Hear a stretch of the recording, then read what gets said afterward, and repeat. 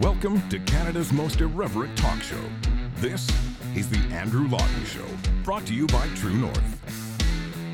Hello and welcome to you all, Canada's most irreverent talk show here, the Andrew Lawton Show on True North on this Wednesday, February 15th. We are doing a little bit of a later start to the program. I mean, if you're on the West Coast, you're used to Eastern Standard Time supremacy. So this is still like the ripe afternoon hour of 4 o'clock for you. But 7 o'clock in Ontario, 5 o'clock in Alberta, and a really late, by Andrew Lawton Show standards anyway, 8:30 in Newfoundland. So if you're watching from Goose Bay, if you're watching from Gander, if you're watching from St. John's, or what was the other place I went to in Newfoundland? I was only there for like 12 hours once when I was covering the Aaron O'Toole campaign, and my experience was apparently so lackluster that I have forgotten the name of the one place I went to in Newfoundland. It has like it was on the west of Newfoundland. I don't know. I'll figure it out later. That'll be the next episode of the Andrew Lawton Show, is where in Newfoundland is Andrew Lawton, or was Andrew Lawton. But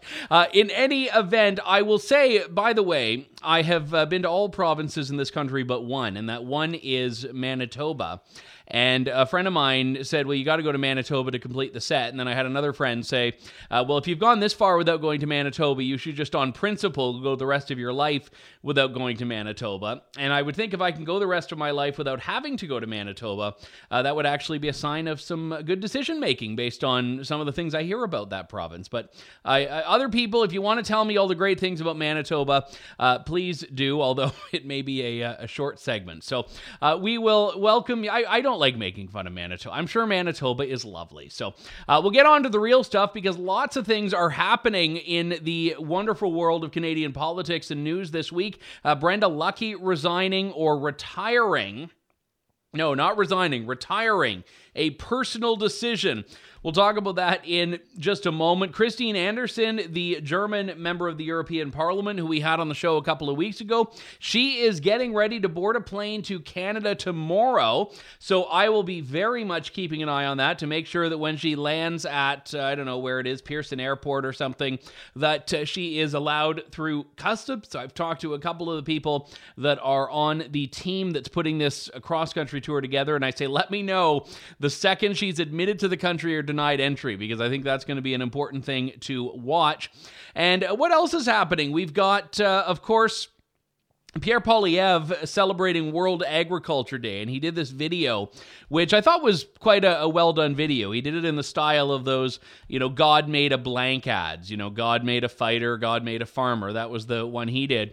And I was watching and I was saying, wow, this is a really nice video. And then I just sort of saw the ode to the dairy farmer and was reminded of the Conservatives' uncomfortable fetish with supply management, which I think needs to end. And that's going to be like on the wish list for a Conservative leader, and what Maxime Bernier would have done as Conservative leader had he won that leadership back in 2017. But as it stands, Conservatives still love supply management, so we're going in every which direction here. Let's talk about Brenda Lucki, because this is the woman who has, for the last nearly 5 years, been the Commissioner of the Royal Canadian Mounted Police. According to her statement, she was brought aboard to deal with a few things specifically. Now, she writes here that as commissioner, I was asked to modernize and address the RCMP's internal challenges. And I know, and then she says this was a significant mandate, and with the support of my senior executive team and the commitment of all employees of the RCMP, we've accomplished quite a lot. She says, I'm so proud of the steps we've taken to modernize, to increase accountability, address systemic racism, ensure a safe and equitable workplace, and advance reconciliation with Indigenous peoples. Our progress can be found on our website. More on that statement in just a moment. Let's talk about the circumstances. Her term was coming to an end. It could have been renewed. It probably wasn't going to be. So Lucki says here that she has made a personal decision to retire. Now, this is the first line of the statement. Today, I announced that I have made a personal decision to retire. Does that not sound like the kind of thing you say when someone is standing behind you and they've got like a gun pointed to your head and they're saying, look into the camera and tell them that you're being treated nicely? I'm not saying that's what's happening as dramatically, but when she throws it out there, it makes it sound like it wasn't exactly a personal decision. And I have no inside knowledge of this. Maybe it is personal, maybe it's not. What I do know is that Brenda Lucki has been an unmitigated disaster for policing, for the RCMP, and for the country. And far from presiding over modernization, she's presided over more scandals than I can count in the RCMP, not the least of which is this systemic racism boogeyman, which I think at first she said didn't exist and then did exist, and it was tough to keep track, and you got a little bit of whiplash. She was the one who was running political interference for the Liberals when it came to the Nova Scotia shooting, demanding the release of details about the specific firearms that were used so that the Liberal government in Ottawa could make a politically charged plea to ban certain guns. So this was, again, a political objective rather than a law enforcement objective from the commissioner of the RCMP. And she also was curiously unable to answer pretty key questions when she was publishing her comments and when she was appearing and testifying before the Public Order Emergency Commission. And she was asked about, oh, well, were you at this meeting? Oh, I don't know. Meetings all blend together. It's tough to say who. What is a meeting, really? Like she couldn't answer anything that was relevant to it. And really, she came across as the one that I realized was going to be the patsy of this all. And I don't think it is all that surprising that she, and again, I'm reading between the lines here. I am speculating, and I don't want you to think I'm speaking authoritatively here. I'm talking about just the questions that I would be asking. She's leaving 5 days before the Public Order Emergency Commission report comes out. Now, is it because if she leaves after, it will look like she's being punished and she wants to make it look like she's going out on her own terms? Or is it that she actually is going out on her own terms before she gets fired? Because if the Public Order Emergency Commission report comes out with some sort of an indictment, there will be a call for some accountability. Someone will have to be served up on the platter to some people in this country. Now, yesterday I talked about my prediction for how Justin Trudeau is going to take a potentially scathing report and spin it around as being some collective failing that really has nothing to do with him. But I think that people are going to want a fall person. I can't say a fall guy. That would be too cisgendered of me. So a fall person, and perhaps Brenda Lucki would have been the fall person. I think she should have been forced to resign over the Portapique, Nova Scotia killing and her role in that, which was absolutely shameful. And the lack of accountability at the RCMP, which is similarly shameful. So if you look at what Brenda Lucki has actually done, she has become the commissioner that has been tied to a period of the RCMP in which I think the esteem in which Canadians hold the RCMP has only gone down. But I want to return for just a moment to her statement.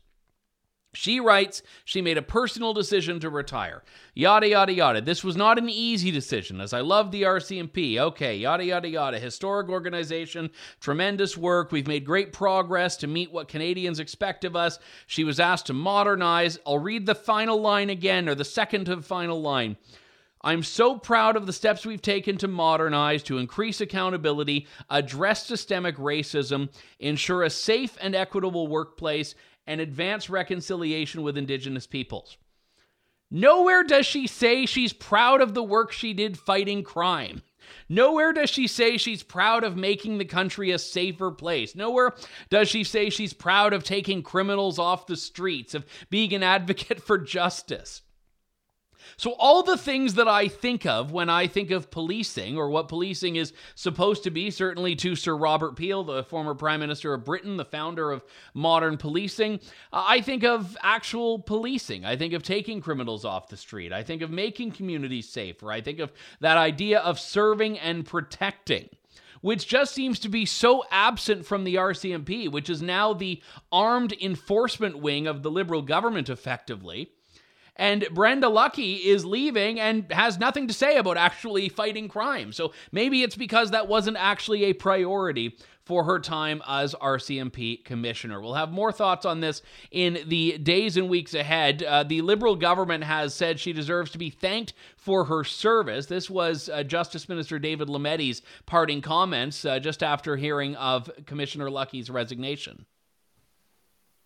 Look, I'm not the minister in charge, and it's Minister Mendocino, the Minister of Public Security. Certainly, it was a historic appointment, and I know that she made efforts to reform the RCMP, and to even address some of the issues that we're talking about today. So, a historic first step, and again, she deserves to be thanked for her service. It's all about historic. It's not about being effective. So take from that what you will. No one talks about what she actually accomplished, what she did. The RCMP is right now facing a big crunch from the people of Alberta about whether they want to continue allowing the RCMP to be their provincial law enforcement agency. And if Danielle Smith wins re-election in the spring, I think it's probably a safe bet that Alberta will push towards an Alberta police force. And I think that right now, the RCMP, which is the provincial police force in most provinces in Canada, I think Ontario and Quebec are the only two exceptions to that, it's going to start being, I think, a big question people are asking. Do we trust this organization for all of the issues it's had to be the authority on our local law enforcement? And again, we've heard from premiers in places like New Brunswick, Alberta, Saskatchewan, where they want the RCMP as their provincial law enforcement body to not enforce the federal government's gun grab. And I think the RCMP itself has been a little uncomfortable with that, but I say power to those provinces, and I think they should be encouraged to do that. But I don't trust the RCMP to be the one that doesn't take the federal government side when push comes to shove on that. So that's a bigger issue than we have time to get into to the show today, but I think we need to have a big question about the RCMP's role in Canadian policing in general. And for all that Brenda Lucki wants to laud her success at modernizing, public trust in the RCMP is down. None of these key issues have been dealt with in the least. We are going to switch to a topic near and dear to my heart, which is the moral panic surrounding the COVID era any moment now. But first, I want to just share this trailer for a documentary produced by our friends at secondstreet.org called Defund Putin. Basically, the question is, how can Canada cut Vladimir Putin's military budget? And I had an email from someone just a few moments ago that didn't like that I was being all pro-Ukraine with this. And I would just say, the ad doesn't even mention Ukraine. I think regardless of your perspective on the war, you should surely believe that energy policy in energy-rich nations should not be enriching places like Russia, and similarly to Saudi Arabia. So I view this as being a significant energy discussion more than anything else. But nevertheless, I will let the trailer do the talking. This is Colin Craig. In order to stop Vladimir Putin's war machine, we need to reflect on the old expression, follow the money. It's not a thriving, expanding, growing economy. Russia today is essentially a gas station. Vladimir Putin has been working behind the scenes to sabotage his competitors. Putin and his cronies helped fund the anti-shale gas propaganda that led 7 European countries to ban fracking. Do we stand up and help the world wean itself off of Russian oil and natural gas? Or do we keep our resources in the ground and let the world stay dependent on tyrants like Vladimir Putin? Now, getting right back into the thick of things, yesterday we did the retrospective on 1 year since the Emergencies Act, and it's impossible to talk about the Emergencies Act and the Freedom Convoy without the broader question of what context gave birth to those things, and that was at the time 2 years and a little bit of COVID policy in Canada, which has been analyzed in a newly expanded book by Barry Cooper and Marco Navarro Gini called Canada's COVID, the Story of a Pandemic Moral Panic. Now, we are supposed to be talking to Marco and Barry, although Marco seems to have drifted off into the ether. So, Barry, the floor is yours solo for the first little while here. It's good to talk to you. Thanks for coming on today. Yeah, you're welcome, Andrew. The first edition came out in November of 2020, and it dealt with events up to about the beginning of the fall. We discovered that it didn't end in November 2020, and there was so much more interesting stuff that came along over the next 18, 20 months that we decided we would keep notes as things were going on and pull this new expanded version together. The main purpose of it is to document the I don't know how to characterize it politely, but there's, let's say, the mendacious acts of governments and government bureaucrats, the media, academics, particularly guys in the medical schools, that otherwise it'll be forgotten 10 years from now because there won't be any record. There'll be a remembrance maybe that some people didn't like the government responses, but we basically provided an analysis about why people didn't like it because of the lies that were told by bureaucrats, by docs, and especially by politicians in the mainstream media. That was the purpose of it. One of the things, just to go back to January 2020 here, that I think is important to note is that, we were looking at the people in the lab coats and the people in the suits on television as being authorities on what was happening, but they were largely getting their information from the same place as we were. They didn't know what was going on. They didn't know what was happening. They were looking at the news footage out of China, eventually Italy and Iran. And I think that was a big problem, is that they seemed to be a lot more confident than they should have been. And I think that was where a lot of that public trust was eroded quite early on. Yeah, I agree. That's exactly what happened, because the rest of us could read the sources that, not that very many people did, mind you, but it was certainly available. It wasn't hidden.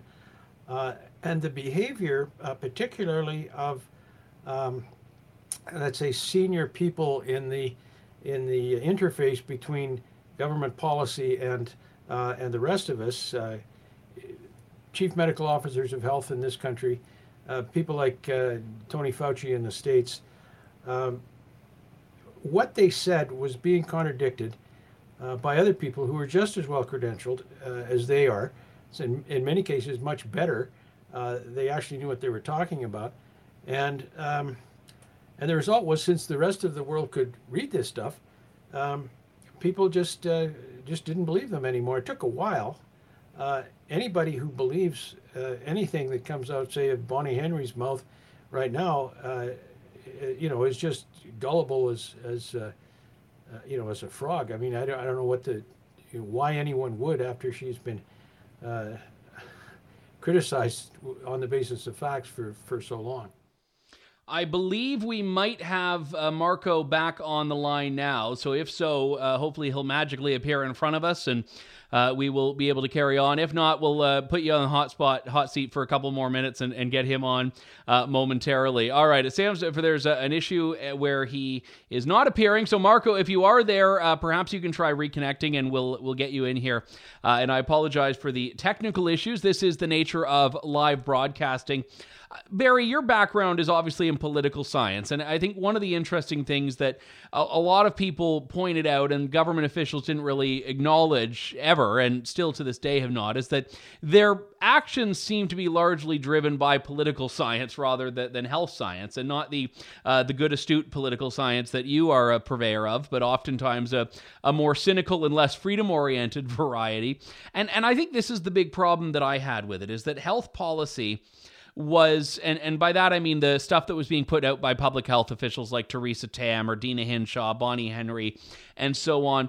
These people have a singular focus. They're not constitutional scholars. They're not holistic health officials that are looking at the broader implications of their policy. They were looking at largely the single metric of cases and nothing else. So if their input was being treated as one of many inputs throughout COVID, and politicians were also taking in inputs from other places, I think there might have been different results. But instead, what we seemed to see was a complete delegation of all decision-making to these unelected people.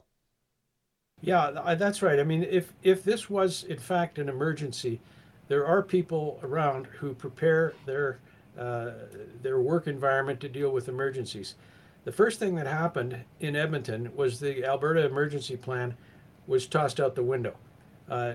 Nobody paid any attention to it at all, like zero.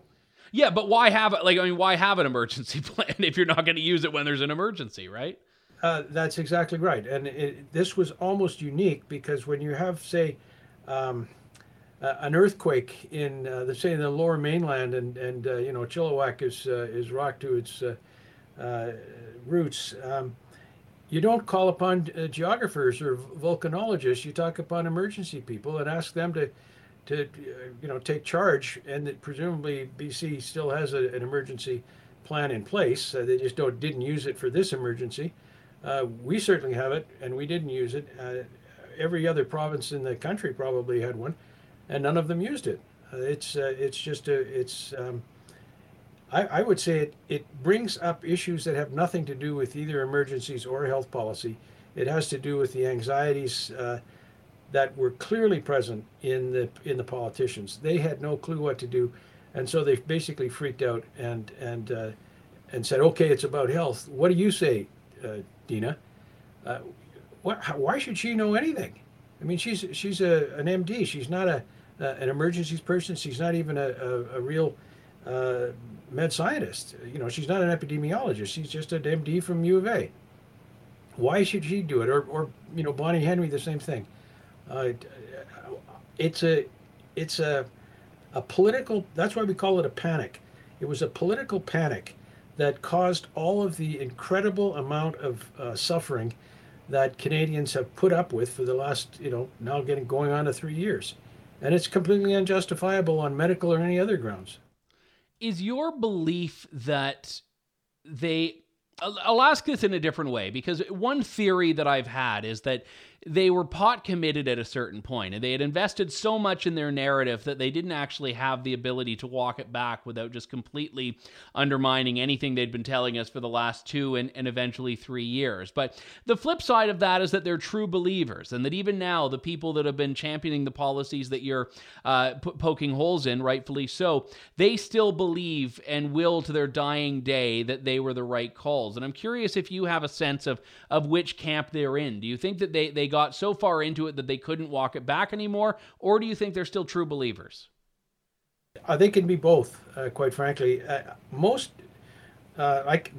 came from a medical family, and one of the things, my dad was a surgeon, my sister was a doc. One of the things that you learn pretty clearly is that doctors, particularly when they have responsibility for life and death, don't generally take much second thoughts. They have a job to do. They do it. They're not really good at reflecting on whether or not they've done the right thing, and that's certainly true for these sort of, it's not even fair to call them second-rate docs, but the bureaucratic docs keep the same attitude without the same competence. And so that when you have people who are genuinely expert in some of these matters, like the people who signed the Great Barrington Declaration that said you got to look after the people who are vulnerable, not everybody. These were the 3 big universities in the world: Oxford, Harvard, and Stanford. That's where these guys were from. Dina Henshaw said, "Oh, we disagree." Like, that was it. She probably didn't even understand what these guys were saying. And because at the time she had the ear of the premier, nothing happened. They just continued the same kind of let's say misguided, to be polite about it, policies that they had already put in place. I know to get to the bigger picture, and I'd say the more philosophical underpinning of this, I know that the book's blurb draws a reference to Hannah Arendt, who, the author of the famous book, The Banality of Evil, and her thoughts on bureaucratic tyranny. And I was wondering if you could elaborate a bit on that. Yeah, that's one of my, I've memorized this, and I've mentioned it in class I don't know how many times. It was not actually in the Eichmann book, but it was in another place that she says the great problem with bureaucratic tyranny, unlike any other kind of tyranny, is that the desperate remedy of tyrannicide is unavailable. If you get rid of one bureaucrat, they will be replaced by another one who will behave, the other one will behave in exactly the same way. So it really is a problem. I mean, you can get rid of bureaucrats, which is fine. I mean, that's one of the first things that Danielle Smith did, was to fire Dina Henshaw. She should have been fired by Jason Kenney. He'd probably still be premier if he'd had the imagination to do that. Unfortunately, he didn't. Well, unfortunately for him, it's obviously good for Danielle, but it was the amount of consistent errors that bureaucrats are capable of, you actually have to know something about how public policy is made in order even to believe it. And it was in this particular instance was really remarkable. They just kept doing the same stupid thing time and time again. Yes, and I think, I mean, your point about Jason Kenney, I think is an important dimension here, because there was very little, I mean, some might even say no, pushback to the overarching narrative, regardless of which province you were in, whether you had a conservative or a liberal or a new Democratic premier. And Jason Kenney, again, I mean, at the time, a lion of the conservative movement going into COVID. Doug Ford, again, a recent conservative electee in Ontario. They ended up doing the same as the NDP did elsewhere in British Columbia, as Francois Legault did in Quebec. To some extent, they went even further than that in Ontario. But there really was no escape from this across the country. And I'm wondering if when you were analyzing this, you saw any major regional variance, or if it was really that everyone was singing from the same songbook. It was a remarkable deference of elected politicians, whatever side of the spectrum they were on, to the alleged expertise of self-proclaimed experts. And toward the end of the book, we started reflecting on Tocqueville, the great 19th century democratic theorist. And he makes the point that fear is inherent in democracies, and that politicians can see this, and because they are not immune from the attractions of increasing their power, are quite willing to use fear to do so, and particularly when it's fed up to them by alleged medical experts. It's a dish that they could not refuse sampling, and they certainly did, and it had nothing to do with their previous ideological predispositions. One of the challenges of a book like this coming out now is that there obviously has been now 3 years of material to analyze, but I also wonder, and this is an issue I grapple with even on this show when I decide what I'm talking about, if people are less willing or less, I mean, mentally capable of dwelling in this period. So I guess my question would be, do you and Marco hope that this book sort of closes the book on COVID in Canada to move forward, or do you really think there still needs to be the beginning of a reckoning? I'm sure that I can speak for Marco on this. We'd like it to be the beginning of a reckoning. I mean, it is a record of what happened, but it is also a kind of, not exactly a prediction, but nothing that we have seen, particularly from the government of Canada, shows any sense of how they've completely screwed up. That has never, I'm sure, entered the tiny mind of the Prime Minister that he has anything to apologize for.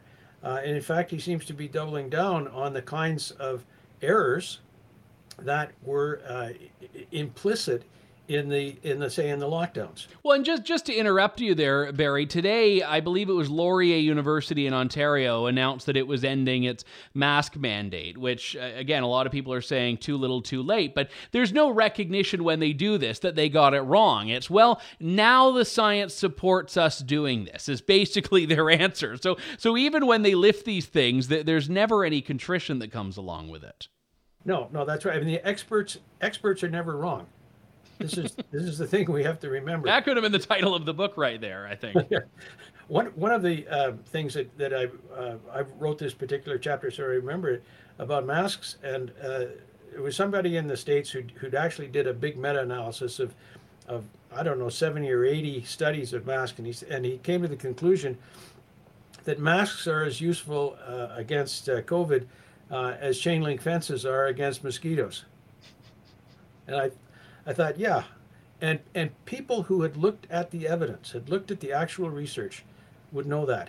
And if you hadn't looked at the research, if you were a medical officer of health in this province or in this country and you didn't know what the research was, you just weren't doing your job.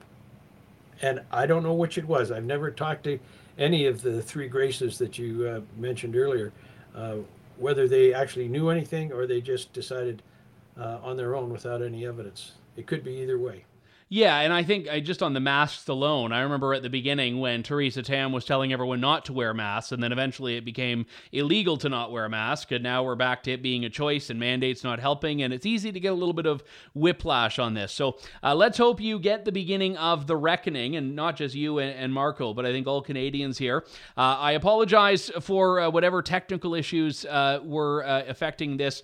We'll happily get Marco on the show next week to broaden this discussion. The book, Canada's COVID, the story of a pandemic moral panic, an expanded edition by Barry Cooper and Marco Navarro-Jani. So, Barry, thank you so much. And Marco in absentia, I thank him as well, but it was great to talk to you. Okay, thanks, Andrew. All right, thanks very much, Barry Cooper. We have to get Barry on to talk about Alberta politics as well. He's an instrumental figure in some of the big thinking that I think goes on in the Alberta movement that we have to spend a bit more time focused on, especially as the Alberta election nears. And again, my sincere apologies to Marco.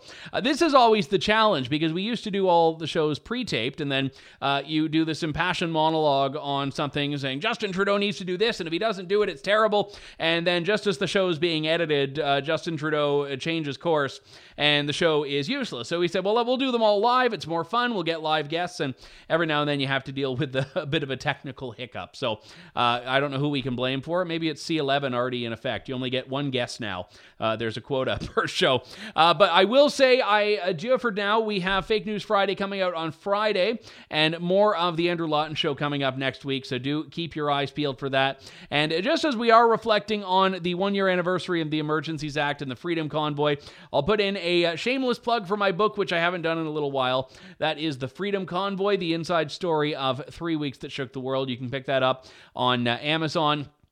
And by the way, speaking of live, Indigo, 1 week ago. So Indigo, you may remember. This is, okay, bear with me for 90 seconds here.